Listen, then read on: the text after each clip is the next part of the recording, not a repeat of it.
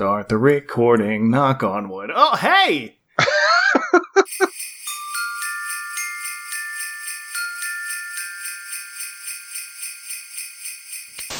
I hope this is the best Christmas ever. I hope so too. Knock on wood.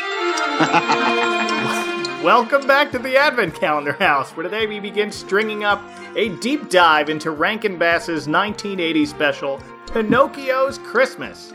I am buxom and unusually lightning susceptible feline Mike Westfall, and joining me to add to the confusion this special brings are a pair of other Mikes. First, to help make sense of this curious Rankin Bass retrofit, it's Michael DiGiovanni. Hey there, DiGio. Hello, Mike. I've got to say, I'm a little traumatized still knowing that Pinocchio has a saucy little mouth. And that laughter you hear is from the bearded puppet master pulling the strings of too many other podcasts to count. It's Michael May. Hello, Michael. Hey, I've been really struggling this Christmas season. I never know what gifts to buy to you. Sometimes I ask myself that same question. You sing it to yourself in the mirror? Perhaps. Okay. You're doing it right then. He sings back, and that's when it gets a little weird. But we'll get to that in a bit. So I think, Dijo, it was you who first name-dropped this one to me, and I hadn't seen it since I was very, very little. Has Pinocchio's Christmas been an annual watch for you?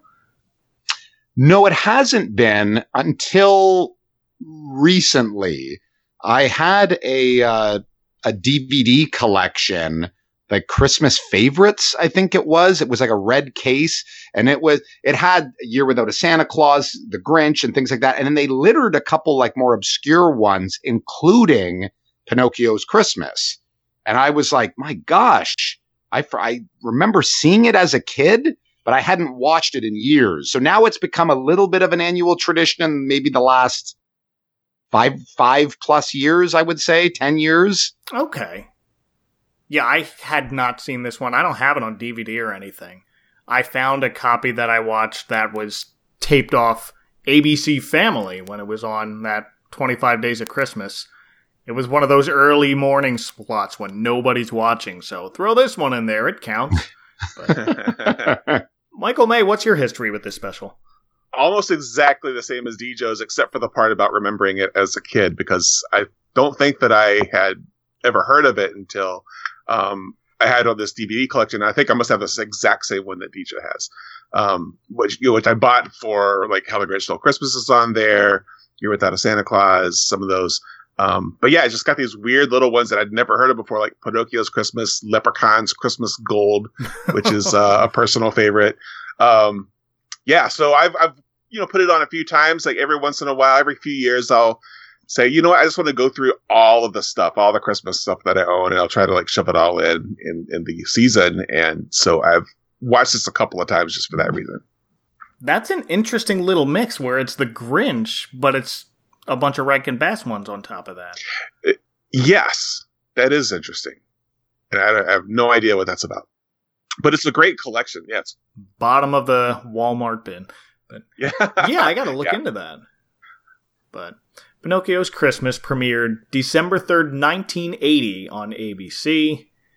And last year, AMC picked it up for its Best Christmas Ever block and aired the original cut. The cut I watched from ABC Family apparently cut out a couple of songs for time, including one that I found later on YouTube, where Pinocchio imagines teaching Santa's toys to dance while repeatedly singing "Dancing, we are dancing," and that's it. Dancing, let's go dancing. Dancing, let's go dancing. Let's go dancing, dancing, dancing, dancing. So, I didn't miss too much there. So this special tells us the story of Pinocchio's first Christmas as a living puppet. Oh, sorry, I mean living marionette. They make that distinction early and often over the next 40 minutes or so. That was a secret word on Pee-wee's Playhouse. We'd all lose our voices, but I think this is the first time I ever remember hearing the word marionette, so this special already unlocked a whole new world to my very young Muppet enthusiast self. But yeah, they really enforce the marionette term. I mean, it said a lot. I guess they didn't have the trademark to call him a puppet. A puppet, maybe. And they do use the word puppet later, but again, it's much more sparingly than the longer marionette. I don't know if they were trying to sound more Italian. That could be it, I guess. It could be, but then a lot of the names of these characters are like, they sound like they're translated from Italian words. But yeah, marionette is specifically the kind of puppet that Pinocchio is. Like, that is technically correct. And right. I feel like a lot of this special story is surprisingly faithful to, like, I've never read the Pinocchio novel, but from what I know about it, like, a lot of the adventures that he gets into there, appear in here slightly modified. So, and Rankin Bass did a lot of that kind of stuff. Like, I remember watching, I forget what the name of the program was. It was a 2D animation, thing that I think he used to come on like Sunday nights or something, but it was basically just adapting like classic literature, especially like kind of children's literature. So like there was always, well, often, and not always, but there was often this kind of educational angle to a lot of what Rankin Bass did, where they kind of wanted to be faithful to the source material. Yeah, and I find the story kind of drifts back and forth, where at times it's a lot more concerned with his origins, and I found myself going, wait a minute, what does this have to do with Christmas again? Like, it felt like they really wanted to honor the story of Pinocchio, but then kind of, after 5 minutes went, oh, wait a minute, they got to talk about a Christmas tree for a second. Like, that's how that's the same impression that I got, whereas they're so wrapped up into explaining Pinocchio. Like, we all haven't heard him from the Disney movie, that 1940 that came out, so 40 years before this. We're all familiar with it by this point. But it was very true to its roots now that I'm looking back at The Adventures of Pinocchio, the 1883 story. So it surprised me when I looked back on Wikipedia for this. Mm-hmm. And I've got to say, right out of the gate, I noticed the animation here from Rankin Bass it's a stop motion special, but the animation of Pinocchio running and everyone else seems a lot more fluid than other Rankin Bass specials, even recently before this one. This was... Yeah. Okay. It looks great. Like, I will say that. I mean, definitely this one, from a design perspective and an execution perspective, it looks really good. The town that they're in, that medieval village place, just is so expertly designed. At times I actually started to go, are they reusing elements of Meisterburger's town maybe? But they might have. But you're right. I think the actual animation itself is top notch. I agree. I did notice that. I did notice that this whole town set that they built, they really used. They have an overhead shot early on, and so they got their money's worth. Mm-hmm. So let's meet the voice of Pinocchio, a kid by the name of Todd Porter, whose acting credits span only 8 years according to IMDb, starting the year before this as the John to Sandy Duncan's Peter Pan. And then I didn't realize this until after watching it again. Todd Porter is best known to me as a Philly area kid from a local TV show I used to watch called Star Stuff.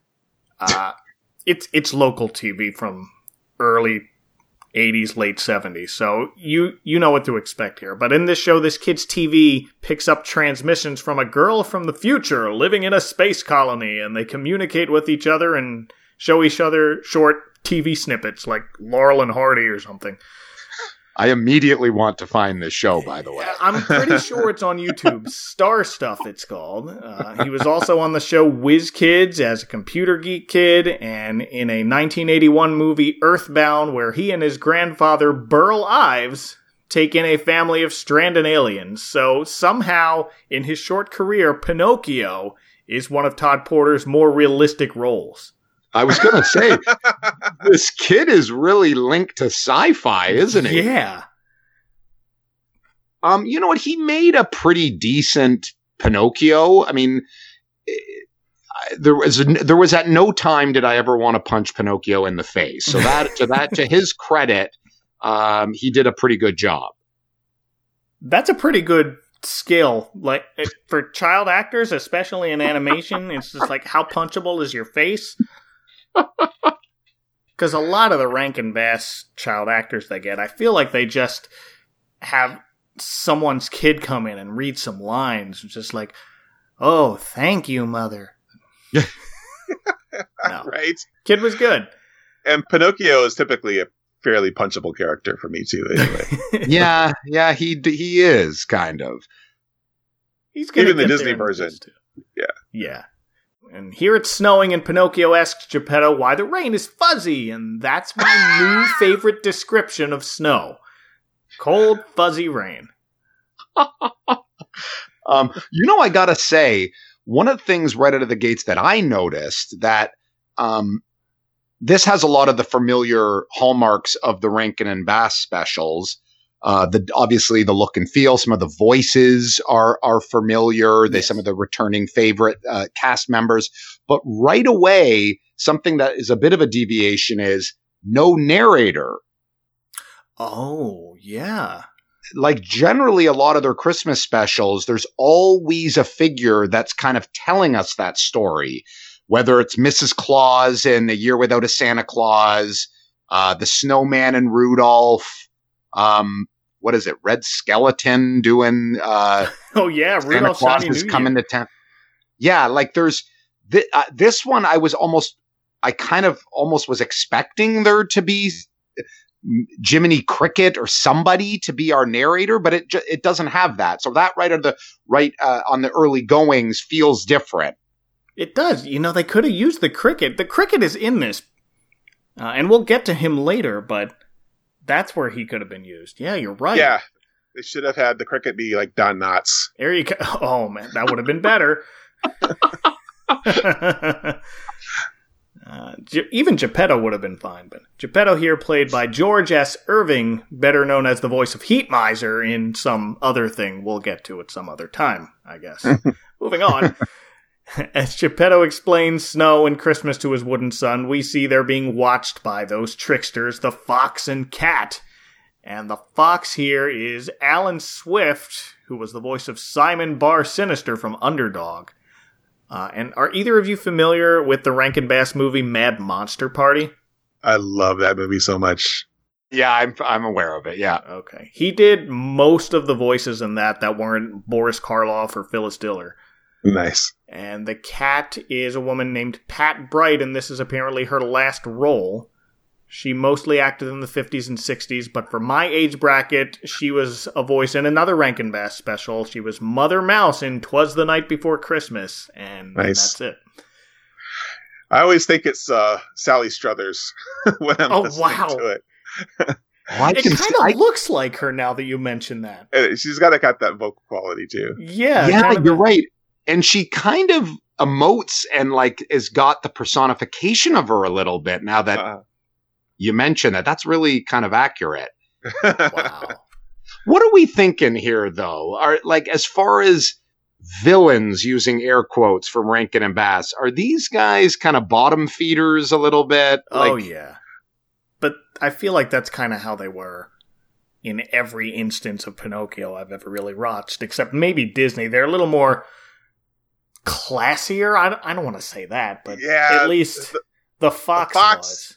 Yeah, the fox is Honest John. Is that what he calls himself in the Disney one? Yes.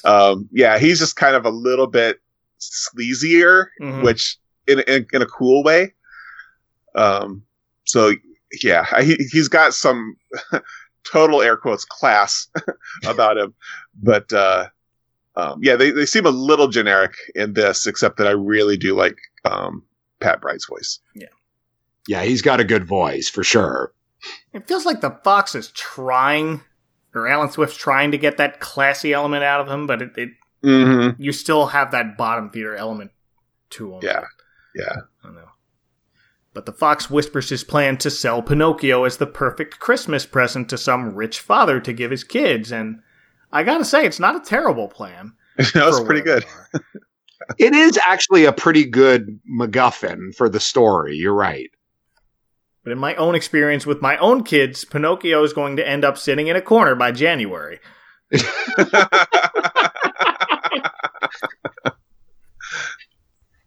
Back to Geppetto, who sends a reluctant Pinocchio off to school and then starts worrying about what to get his boy for Christmas, and that was the song Michael alluded to. Our first song of the special, a duet with Geppetto's own reflection in the mirror.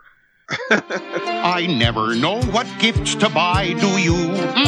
Never. On all my lists are scarves and ties. You too. Me too. It's pretty bad.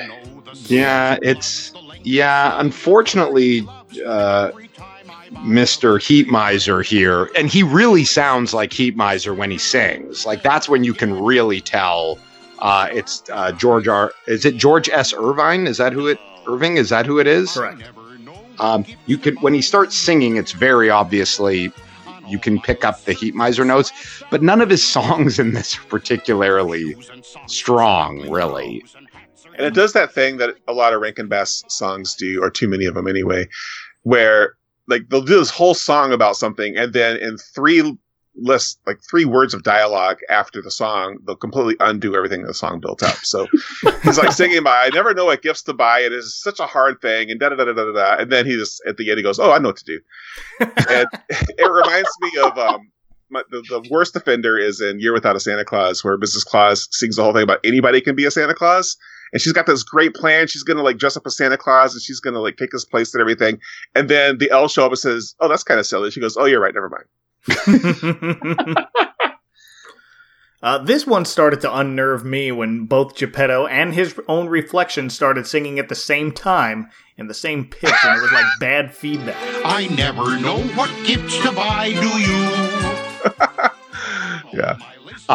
What I would have loved was a cutaway to someone walking by his window and looking in and going, "What is he doing?" That'd be great. I feel like that would not be out of place in any Rankin Bass special. Absolutely. Just someone not. walking You're by. right. Yeah. They do love their double takes in Rankin Bass. Oh, yeah. Especially during songs, now that I think about it. That's like all Frosty the Snowman songs Yeah. have double takes. What? Loses half a mustache.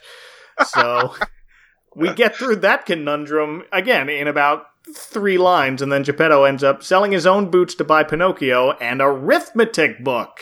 Yay, math! Merry Christmas. Guys, what was the most disappointing gift you've ever gotten? I'm going to go first because I don't have a really great example. Like, I wish I had an awful story, like somebody gave me a half-empty box of used crayons or something, but I've never had anything that traumatic. So I'm going to with the traditional socks and underwear. Yeah. But really, any kind of clothing is a bad gift for me. I'm pretty picky about what I wear. But and sometimes I get like gift cards for places that I don't go to. But I've been pretty lucky. I was racking my brain trying to think of like what the worst gift is, and I'm hoping Dijo's got a good story because I don't. Sadly, mine is a little more traumatic. So thanks for setting me up there. Yeah. It was Christmas like dinner, and this is when we'd get together with like the larger family, like cousins and grandparents and whatnot. Mm-hmm. And my grandmother gave gifts to all of her grandkids. So we're all opening them at the same time, and everyone opens socks. And she goes, "Oh, but look inside." And all the kids put their hands inside the socks and start pulling out like handfuls of silver dollars. And my socks were just socks. So either Nanny forgot or I clearly was her least favorite. That is sad. There's a dollar-shaped hole at the bottom of my sock. At least it wasn't like actual coal or something. As she was That's sending true. a deliberate message. Yeah, I don't remember being that heartless. Yeah. I'm watching you. Now, I had to think back, but when I was really little, there were these plush monster toys. They were called Alpha Critters, where each one's body was shaped like a letter of the alphabet, so you could get your initial if you wanted. I wanted a little plush letter M critter. Christmas morning comes, no sign of a little monster letter M. Instead, there were alphabet-shaped cookie cutters. Santa misread my note, and it sent me alpha cutters. And that's when I learned about proofreading. Oh, that's good. Santa could have Sweetie, used... do you like it? Sweetie, look at you. That's exactly what you wanted. Not even close. But... I've got to say, as we're continuing on this thread about Geppetto's terrible gift, the other thing I kind of noted here is it's the entire opening of this special establishes that this is Pinocchio's first Christmas. Yes. Like Geppetto is excited to show him the traditions. And then he goes and confuses everything by giving him a gift like a week before Christmas. Like Pinocchio even goes, it's not Christmas. He does. It's not even Christmas yet. I was like, dude, this is the guy's first Christmas. Why are you making this all confusing here by like... That's a great point. Well, Pinocchio is clearly disappointed in getting a math book, so he also wants to get Geppetto something in return, so he immediately goes out to try and sell his book for money to buy Geppetto a gift. First off, that's not how Gift of the Magi is supposed to work. But more importantly, we witness Pinocchio's first lie of the special when he tells the bookseller Geppetto changed his mind and wants to return the book, but his nose only gets longer for a second or two and then it goes back. I don't remember the rules to Pinocchio's lie-detecting nose, but I don't remember him being allowed a mulligan. Yeah, I don't either. This is a prequel, I guess we'll reveal now, but we'll get to that later, so maybe this was the mulligan. Yeah, because it's a little weird. If all you do is it gets bent out of shape for a second and then goes back in place, I might be willing to lie for a little bit, I think. But for now, Pinocchio runs into the Fox and the Cat, whom he already knows, but they claim to have fallen from heaven. And Pinocchio buys that, making this... Of course he does. Making this the first time I've ever seen that pickup line actually work. The Fox and the Cat convinced Pinocchio an angel who sent them told him he should bury the coins he got back for the book in the snow, and when the sun sets, they'll grow into a whole Christmas tree full of coins. So he does that, and we get the big earworm of the special, Knock on Wood. Gonna get lucky, knock on wood, knock on wood, knock on wood. Gonna get lucky, knock on wood, gonna be rich and famous. Oh yeah, this is the best song of the special in my humble opinion. It is friggin' catchy, you have to admit. 100% agree. This is the one thing I remember from this special 30 years later or so. I had not seen it, but I still had Gonna Get Lucky, Knock on Wood playing in the back of my head every Christmas out of nowhere. Or anytime I find money on the ground, I guess. But yeah, this is reason. This song, this number is almost a compelling enough reason to watch this annually around the holidays, because it's a pretty good little ditty. I would challenge people to not get a little like into it. Like it is an earworm, this song for sure. It's not a Christmas song, but it's about Christmas as much as Jingle Bells is, so it works. Sure. And it's during this song that Pinocchio crosses paths with Maestro Fire Eater, local puppeteer extraordinaire, and my first thought was, finally, someone said the word puppet. Lord help us all when puppets start to think. You want to be rich and famous, don't you? Come on, Maestro Fire Eater? That is apparently an English translation from this character's actual Italian name. Really? I think that name is awesome. I gotta be honest. Oh, yeah. And he is a great character design in classic Rankin Bass fashion. Like, It's like as soon as you look at his mug, you're like, this is pure Rankin and Bass. Like it's a great design. Mm-hmm. Maestro's voice is our headliner in the credits, Alan King, whom I know mostly as a Tonight Show regular during the Carson years, and he was Andy Stone in Casino. I don't know if you guys know him from anything else. I don't. It's like he's one of those guys that you know Alan King. He's almost like, for me, he's like Zsa Zsa Gabor. It's just like, what are they from? I don't know. They're just them. Like, yeah. You know him, and he's got a pretty recognizable voice, but I knew him. I could place him from the Johnny Carson Tonight Show era thing, but I couldn't have named a movie that he was in. Yeah, same. Like I probably saw him on a billion talk shows and game shows in the 70s, but that was it. Yeah. They don't list game shows on Wikipedia. That's what they need to do. That's a shame. So, of course, the Maestro is fascinated with Pinocchio and tells him, I can make you rich and famous. But Pinocchio tells him, heck no, I'm already rich. Gotta go check out my money tree now. Bye. And I'm expecting this character to take that Stromboli role from Disney that we're familiar with. And while he's got that sneaky showman sort of aura about him, he's not evil-hearted as Stromboli was in that. Right. He doesn't stop Pinocchio from walking away from him. Did you guys get that same vibe? Yeah, I expected him to. Just I'm so familiar with the Disney version, and it's clearly the same, the same character being lifted from the original. Right. But again, this version, I think my understanding is this is a little bit more faithful, whereas Disney kind of villained him up. Okay. But he does feel, when you kind of get later in the special, his presence feels sort of pointless. He doesn't add a lot to the story in the end.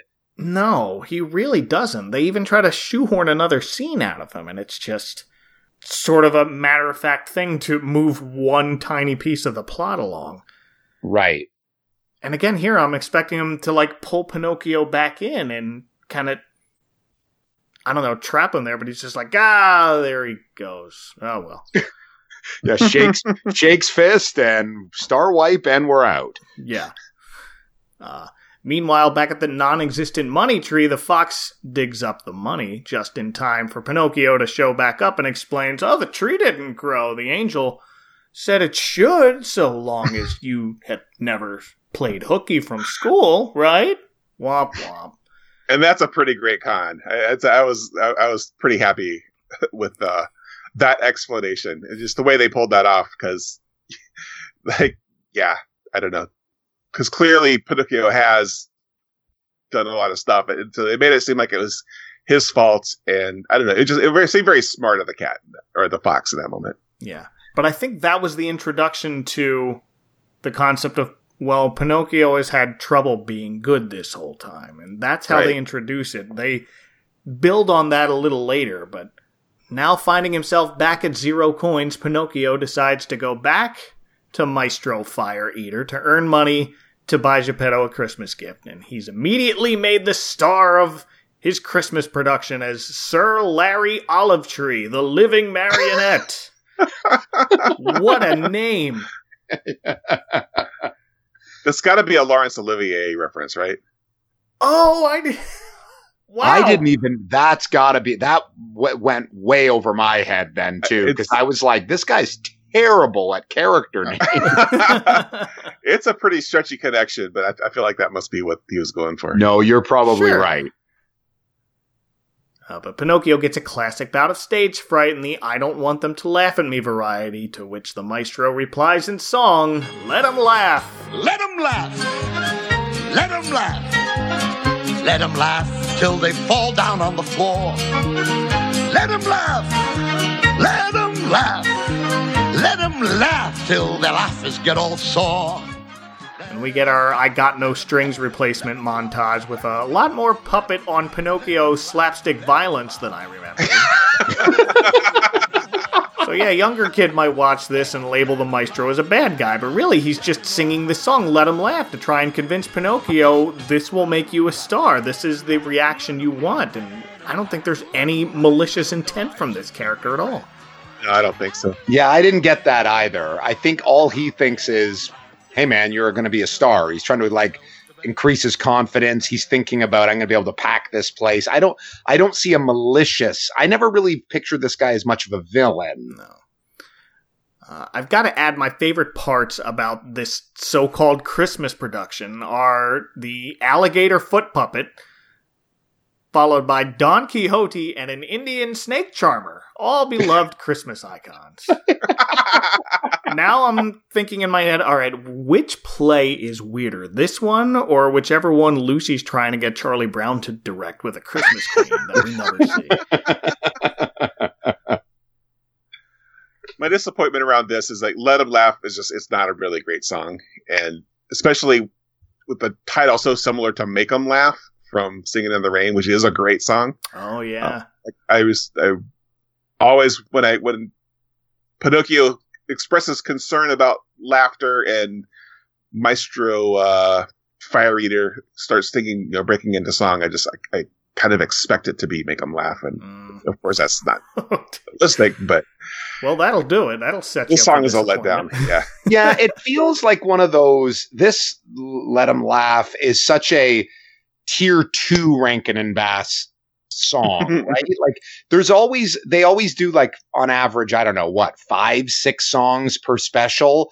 And you get a couple bangers. And then there's always a couple of them that you go, all right, we can go to the bathroom break here. Like this feels a little kind of, it's B minus C plus sort of quality song.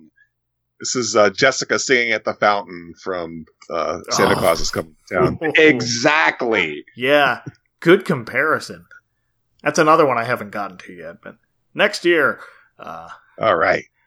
Well, as Pinocchio gets upset that everyone's laughing at him, the maestro brings out his cute little girl puppet, Giulietta, to cheer him up and call him a wonderful actor, and Pinocchio immediately decides, well, if you say it's okay to make them laugh, then it's okay with me too, which, I get it, the little boy puppet is charmed by the little girl puppet, but at the same time, he seems completely aware that someone's pulling her strings here, literally.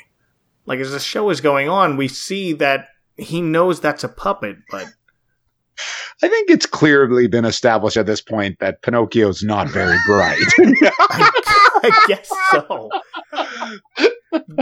Like, this is where the line gets blurry. It was like, he's controlling her, but she's making you feel better. I guess, I don't know. That's what snaps in his brain to play along. Yeah. In his defense, puppets are pretty powerful. Like, I'm thinking about all the footage of Mr. Rogers doing public appearances and doing Daniel Tiger. He's got the animal on his hand. He's moving his mouth, and kids are just like completely honed in as if Daniel Tiger is a real being. And Pinocchio, like I forgive him a little bit for that because like he wants to believe this girl is real, and he's buying into it. He's getting caught up in the moment. I guess I can see that. That's a good point, and I recall some very young child describing Jim Henson when she saw him as the guy who holds up Kermit while Kermit is working. Mm. So that could be the same thing going on here. Yeah. But but you kind of want to buy into the lie of it. Like you want to buy into the artifice of it, yeah. And as the show's going on, we cut to a distraught Geppetto. Remember him? Main character's father figure? Frantically searching the seemingly empty streets for Pinocchio, and he's directed toward the bright lights of the puppet show advertising living marionettes. Sees a poster of Sir Larry Olivetree. Oh, I guess that's not him. Featuring a hand-drawn portrait of his own son in a different shirt, and decides, it's gotta be someone else. Yeah.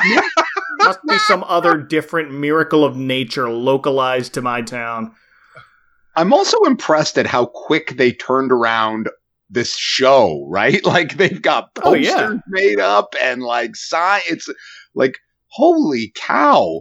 And clearly everybody is at this because Geppetto is virtually alone on the streets.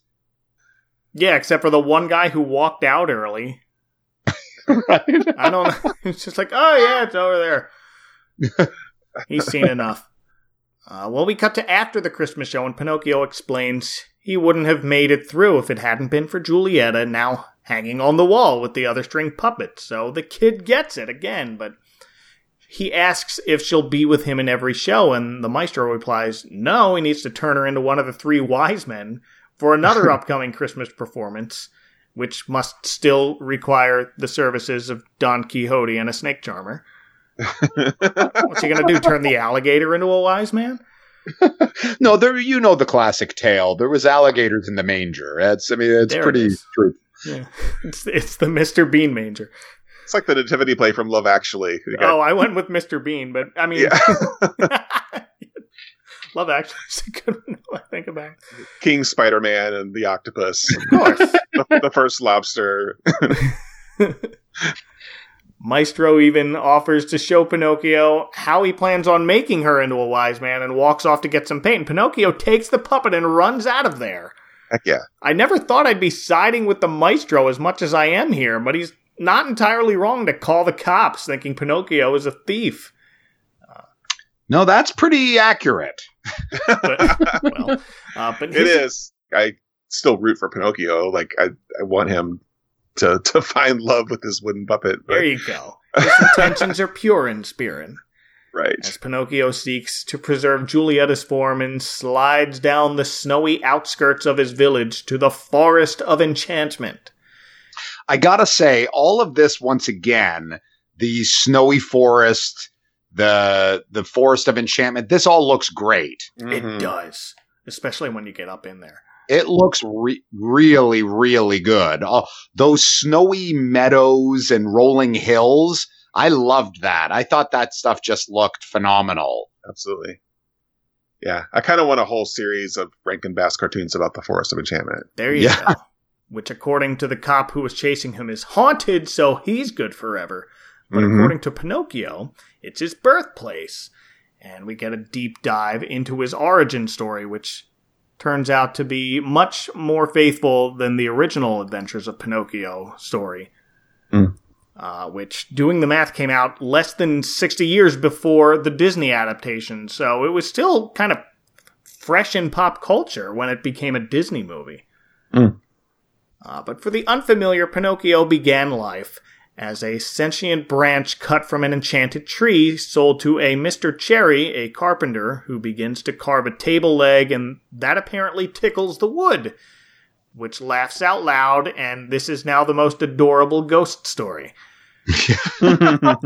This part is slightly charming, though, I will say. I did like this little sequence. Well, a rightly terrified carpenter gives the laughing log to Geppetto, who comes seeking to buy it, but Cherry hands it to him for free. And then the story gets a bit more familiar, only with Pinocchio already alive, while Geppetto is carving him into a puppet. And this Pinocchio, like the source material, is much more mischievous than Disney's. So he befriends the fox and the cat when his antics caused other kids to not want to play with him. And when confronted by our talking cricket trying to offer sage advice, Pinocchio throws a book at him, prompting the cricket to just leave the house. Yeah, this part kind of, if you're not super familiar with the lore of Pinocchio, this will throw you for a loop. Because you're going to be like, wait a minute, aren't Pinocchio and Jiminy Cricket like buddies? Like, it feels like, hey, Jiminy Cricket's in it. He throws a book at him. The guy's like, I am out of here. And it storms off. I was sort of kind of confused. You'd be confused somewhat. Well, in the original story, Pinocchio hits and kills the cricket with a book. So it's a hammer. Right? He throws a hammer at it's a hammer, yes. Yeah. A hammer. So this is a happier gray area. And then the cricket's ghost comes back and appears in the rest of the story. The ghost is a conscience. Disney dialed that down just a bit. But that's Pinocchio's backstory as told by him to the still puppet Giulietta as he laments the current trouble he's in. And then we cut to Geppetto still searching for him as he passes a tavern where the fox and the cat are making a business deal with the sinister coachman, here a slave driver who works for a rich Italian duke seeking to buy a Christmas gift for his neglected children. Is it safe to assume that this is the first Christmas special, Rankin special, Rankin and Bass special for kids that has a bar scene in it? No. Because earlier this season we did the Cricket on the Hearth, and that has a bar scene in it as well. It does? Oh, yes. That was their second one right out of the gate after Rudolph, but that was traditionally animated. But it's got some surly animals in a bar, and yeah, I will let you go check that one out. Because that's a doozy. I've never seen that one. That sounds good. Well, you've piqued my interest. Oh, yes. Me too. The slave driver here is voiced by Rankin Bass regular Bob McFadden. I believe the last time I talked about him on this podcast is on The Life and Adventures of Santa Claus. He was Tingler the Sound Imp. But most will know him best as the voice of Snarf and Frankenberry. Bring Pinocchio to my sleigh by tomorrow noon, without fail, if you know what's good for you. Oh yeah, this guy's a classic voice as soon as you hear him. Here he's doing kind of this grovelly Eastern European accent for our sleigh driver. And Bob McFadden's also the voice of our unnamed talking cricket, who for some reason has a New York accent in 19th century Italy. You're a mess, kid. You'll break your papa's heart. You'll end up in the poorhouse or jail. Take it from me. Start changing your ways. That was sort of an odd choice, I will say. It was. And true to the source material, again, he's not named. He's just talking cricket. It's Disney who gave theirs one after a euphemism for baby Jesus, whose birthday this movie celebrates. So Full circle. Yep. So the fox and the cat find Pinocchio in the Forest of Enchantment and tell him to bring Giulietta to life with a secret medicine called Essence of Back-to-Life-A-Dime. Sleigh leaving tomorrow, Christmas Eve, can take him to it, and now it's the fox and the cat's turn to sing It's the Truth. It's the unvarnished truth, the naked truth. Oh, me lightning, strike me down. It's the honest truth, the sober truth. Oh, me lightning, strike me down. It's the truth. Yeah, this song, at times, it feels like the fox and the cat are almost singing off key. Like they can't, it's almost like they're not matching the music. Yeah. I found this one a little off-putting somewhat, and I will also say probably one of the most violent musical numbers ever in a Christmas film. Like, how many times did they get struck by lightning and trees falling on carcasses here? That's the joke of this entire song. It's a joke for It's the Truth, we're telling the truth, or may lightning strike me down, followed by lightning repeatedly hitting just the cat for comic relief. About 50 times. Yeah. Like, you're 50 times. I mean, this is like the Wile E. Coyote bad at times. But I didn't remember the lightning strike part of this song. Like, another earwormy thing, like the whole Knock on Wood song, the part that I hung on to for some reason was the line, tell you what, here's a written guarantee. For some reason, I had that picture of the word guarantee written on a paper in stop motion and then disappearing ink.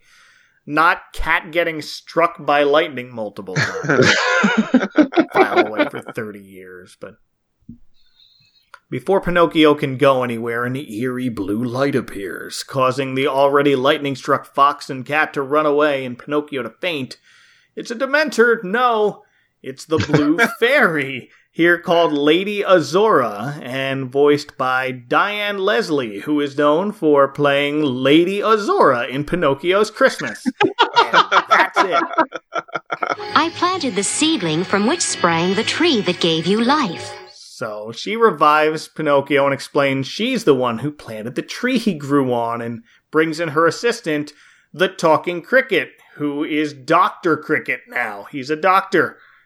He didn't go through 6 years of the finest cricket medical school in all of Italy to be called Mr.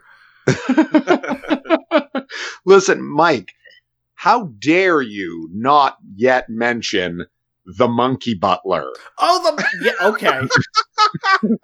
Lady Azora has two manservants, let's call them. One is a monkey and one is a poodle, and they both have like the powdered wig haircut, and they're like standing on their hind legs in these very trim suits.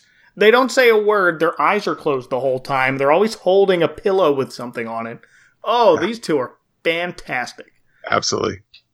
Why aren't there action figures of these characters? Oh, man. There should be. Be hard to kind of move their legs, though, the way that they're... I don't know. Need a few points on them. But both Lady Azora and Dr. Cricket, and I guess her manservants, want to know why Pinocchio ran away from the police and stole Giulietta. And here's where we get the old growing nose as Pinocchio lies again. Well, you see, she's really not a puppet. She's this, lost princess. Come off it. No, she is. What the? I know we haven't really gotten a lot of Christmas spirit in this special so far, but Pinocchio's nose sprouts holly leaves and berries while he lies. And they get too outlandish, so that's neat. I didn't even make that connection that it was holly. You're right. I mean, as someone who's trying to find any connection I can to Christmas in this, because, again, like you both mentioned earlier, it's just something that they need to keep bringing up to remind you, hey, this is a Christmas special. It's true. But Pinocchio sets his nose right again by telling the truth about how he just wanted to buy something for his dad for Christmas. And Lady Azora tells him, you don't need to pay for something, just give him your love, the perfect gift for Christmas Day. And here's our next song. Put your love in a poem. Roses are red. Put your love in a letter. Words never said. Whisper loud when you're feeling shy. Sing of love and the world will cry. Yeah, this is actually the Jessica by the Fountain song. It's got that same tempo, and it's, yeah. There's always one kind of tear-jerker ballad in these things. Yeah. And this is a short one, but it ends with the fairy explaining maybe if you change your ways, your puppet pal might come to life if she has something to live for. And off Pinocchio goes back home, now accompanied by the cricket to watch out for him, when they again encounter the fox and cat, who this time convince Pinocchio he can't not give his father anything for Christmas, and on such short notice, he'll have to go and visit Santa Claus himself to get a job teaching toys to dance. And that's where that dancing song that I didn't watch on this version of the special that I watched comes in. And this song is just, wow. I mean, it's unlike any song in any of the Rankin and Bass specials, clearly indicative of when this was being made and released. I mean, this was probably being worked on in 79 and early 80s. We're in disco time here, folks. Right. It is right. a very 1979 song. Like, it really is. But once again, I gotta say, probably my second favorite song of the special. I mean, it's kind of catchy compared to all the other, you know, melancholy and low-key songs that we've heard. The thing with this one is it keeps popping up with just the background music. Mm-hmm. So right. They milk it for all it's worth. It is very catchy. Yeah, the lyrics are... No, they're really just, skimped. we are dancing. It's just the word but dancing over and over and over again. But yeah, it's pretty catchy. It's my second favorite song of the show as well. And an hour to fill. The other thing is, too, is once you're in this dream sequence where it's Santa's castle, a lot of familiar visuals show up here. You see the reindeers. You see Santa kind of walk out, and it's like classic Santa, right? Yes. Like it looks. This is where you get like they're using the actual miniatures from the other specials. They are, and this is the visual. This is the idea that gets Pinocchio onto the sleigh to go to what he thinks is the North Pole, but is actually this Duke's mansion to give to his kids, and on the way the coachman sings, you know what, I'm just skipping that song, because it's just, that Pinocchio makes a distinction that this sleigh driver is saying, Santa says ha ha ha instead of ho ho ho, and that's wicked glee instead of joyful glee. But again, they had an hour to fill, so that song is lame. Pinocchio finds out too late he's been tricked, and by this time he's wrapped up and ready to be given to this Duke's children during his previously scheduled 3 minutes with them before he's got to run out and do Duke things. I gotta say, I like the Duke. Yes. I think I like the look of him. I kind of like his yes, quite, his voice. That's great. Now, no time for sentiment. Open your present. I've got 3 whole wonderful minutes to spend with you. Then I must be off on affairs of state. He needs a little help with decorating. I mean, there is no furniture in this house. Everything is pure white in this house except for a Christmas tree in the corner, and that's all the decorations there is. Either. Right, but it's there's no chairs, there's nothing. I mean, the guy doesn't have a bookshelf. I'm like, where is Mrs. Duke? I mean, just from an aesthetic standpoint here with decorating, it could have helped a little bit. She's out doing Duchess things. I don't know. She gets her own 3 minutes later.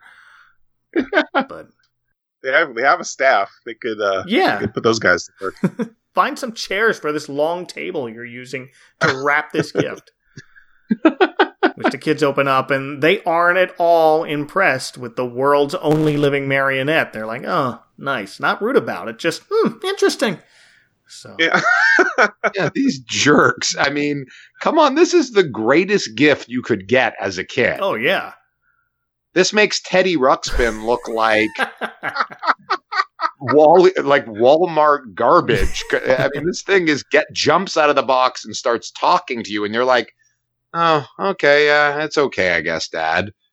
So the Duke starts to head out, and Pinocchio, who spent this whole time trying to get something for his own dad, is like, you ought to be ashamed for only caring about how much I cost. And Pinocchio reprises the fairy song about giving a gift of love, and our Duke's heart grows 3 sizes. Put your love in a poem, roses are red. Just in time for us to start wrapping things up here, and that seems to leave Pinocchio without a way home, but with the crickets' appeal to Lady Azora in the sky, Santa suddenly appears right on time, and we just wrap things up in a neat little package. Yeah, you had to get Santa's sleigh in here. I guess that was a requisite shot, so they're like, all right, let's have him come up here. Let's just have him show up at this point. Santa saves the day again. And it's classic Santa, voiced as he often is for Rankin Bass, by everyone's favorite ghost host, the wintry named Paul Frees. Next up, Geppetto's workshop. Anyone need a lift? Ho, ho, ho. Nice. I didn't realize that. I do like how he is like the Year Without a Santa Claus version of Santa. Yes. And his reindeer are too. Like he looks very familiar and very that's not my favorite of the Rankin Bass Santa specials, but I really like the look of it. Yeah. So we'll see it here too. I like the look of that Santa best, as opposed to the sort of prototype Santa we got in Rudolph. I do like the Frosty one as far as the traditional 2D animation goes. That's my favorite of the Rankin Bass ones. But if we're going stop motion, you got to go with that Santa, especially at this point in time, 1980. Yeah. But that's it. That's as Christmassy as we get. Of note, no Rudolph leading the way, but that's accurate as this takes place in the 1800s. Right. We are back at Geppetto's house, and wait, we skipped over this part. Geppetto had found a lifeless duplicate wooden puppet Pinocchio made. That's right. And then quickly discarded by Maestro Fire Eater because it bombs in its first appearance. So he's just like, this is washed up. It's not going to work. So Geppetto finds this fake Pinocchio in the street, takes it home, sings a whole song about it. I sit here reminiscing, but part of me is missing. My little wooden boy has gone away. Well, what's that? The very best friend I ever had song? Yes. Wow. This one feels like it goes on forever. Well, this one song. got cut from the ABC Family version too. So I didn't see that at first. I had to go back and find it. Yeah, well, this was a smart move by ABC Family. Like, this is the uber sad ballad, and it's just, it feels way longer than it is. It's funny, too, is in before the song, Geppetto kind of is recollecting him and Pinocchio's first night together, and I quote, he says, "He tickled me and kicked me in the pants." And I'm we see kind of go. He knocks his leg right off. Right. It's all right. Maybe we probably shouldn't flash back to that and go into more detail. Like, let's just leave that alone and move on. But this is when the real Pinocchio arrives, followed shortly by Lady Azora and the now alive Giulietta, and Geppetto just invites everybody in for Christmas oatmeal for breakfast, and we're mostly done here. Well, except here's where Pinocchio randomly asks, "Hey, Lady Azora, can you see the future?" Right. Like, did he sense she was a precog? Like, what? Where did this power come from? Where all of a sudden she's like, "You might have future visions. You got anything, any looks as to how my life's going to turn out?" You may or may not be a magic 8-ball. I mean, you got Santa to the Duke's house like that, so what else could you do? But he asks, "Will I always be good?" And she foreshadows the rest of Pinocchio's story we already know. The Pleasure Island trip turning into the donkey, getting swallowed by the whale. We see little 2-second animations of all of that, like they're trying to set up a sequel we already know. Yeah, I actually in my notes have it like it felt kind of like a weird backdoor pilot for further adventures. But it's weird because Rankin Bass already did a Pinocchio TV series. Their first stop-motion production ever was this TV series in 1960 called The New Adventures of Pinocchio. But that was 20 years before this, and it was a whole different model that they used for Pinocchio and everything. So it felt weird setting up this bit right at the end just to be like, "Oh, hey, remember this? Same guy." Right. It does feel very tacked on, and or they're crossing their fingers for a sequel. Perhaps. Yeah, you learned your lesson in all of Christmas, but you're going to mess up again, kid. But spoiler alert, you'll probably be a real boy eventually. Yeah, it's very odd. Because he does go on a journey. Like, there is a character arc for Pinocchio in this, and then that little bit just kind of discards all of it. So, well, yeah, it's not really going to stick. You're still going to be pretty awful. This will all happen again. Yeah. Any final thoughts on Pinocchio's Christmas? I feel much the same way about it as I do about any version of Pinocchio, including Disney's. Like, I love the world of it. I love all the fairies and the talking animals, and they just kind of inhabit this old world European setting. And nobody really comments on the fact that there's talking foxes and crickets. It's just kind of part of the world. And I love the world building of it. Pinocchio himself is a super irritating character. Again, in every version, Disney or whatever, he's super dumb. He never learns his lesson. He's naughty. Geppetto is way too permissive and enabling. And they're kind of made for each other. Like, I mean, Geppetto is pretty stupid too in this thing. And I don't love how episodic the adventures often are. It's like, we just got to get a series of events where Pinocchio kind of gets himself into trouble. But this version that kind of corrects some of that by, kind of sort of tying everything around this loose theme of Pinocchio's exploring his first Christmas and wants to get a present for Geppetto. And like, as little as this thing has to do with Christmas, there's enough of that in there that actually kind of ties these various stories together. And so, like, even though I love Disney's animation, like, that's always going to be the version of Pinocchio that I imagine when I think of the story. But this might actually be my favorite version of the Pinocchio story. Which is a pretty low bar. Like, I'm not like a super fan for Pinocchio, but you're not wrong. But I like how it incorporates a lot of the adventures from the book, but not the same exact adventures that Disney covered. Yeah, I mean, this one, it's weird. I've got to say, like, this is a weird one, but it's silly enough that I kind of like it, right? And it looks great, as we've been saying throughout this show.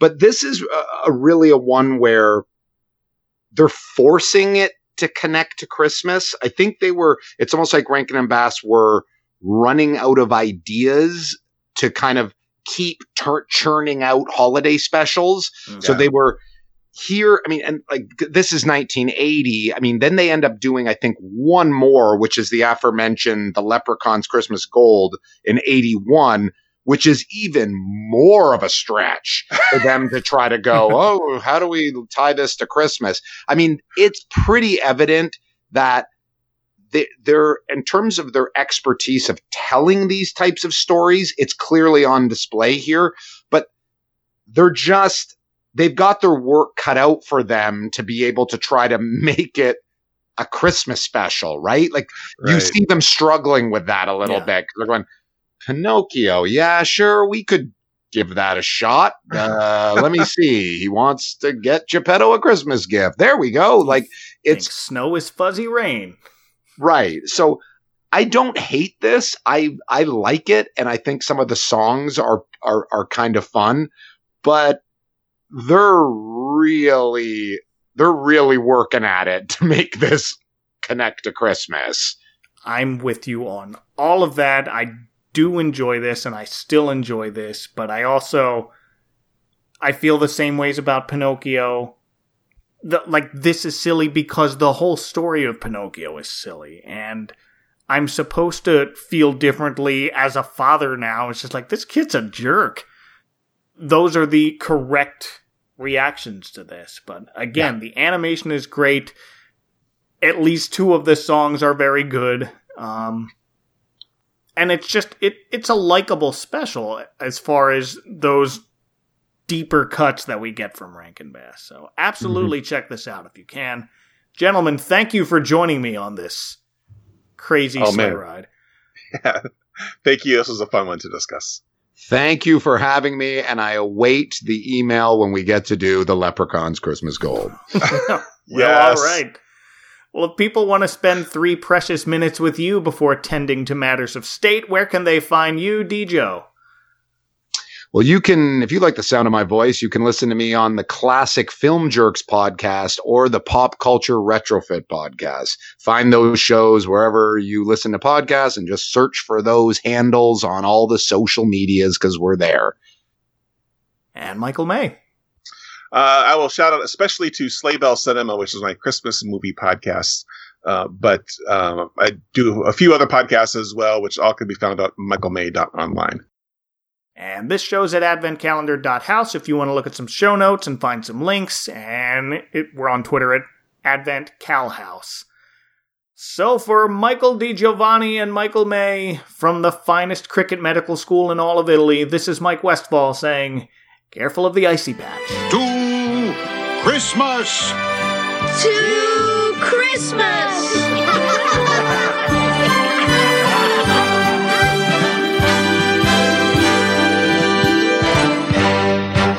The Advent Calendar House is part of the Christmas Podcast Network, located conveniently at ChristmasPodcastNetwork.com. Hi everyone, I'm Dwayne from the Tinsel Tunes podcast, and I have a questionably unhealthy obsession with Christmas, and I love Christmas music. So come with me on a journey as I go into detail about the history and stories behind a wide range of Christmas music.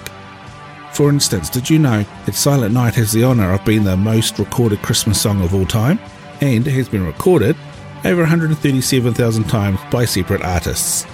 Or that White Christmas was actually written in the height of summer? Each song, either recent or a golden oldie, has a background, and I want to share them with you. Come join us for our second season and listen at tinseltunes.com.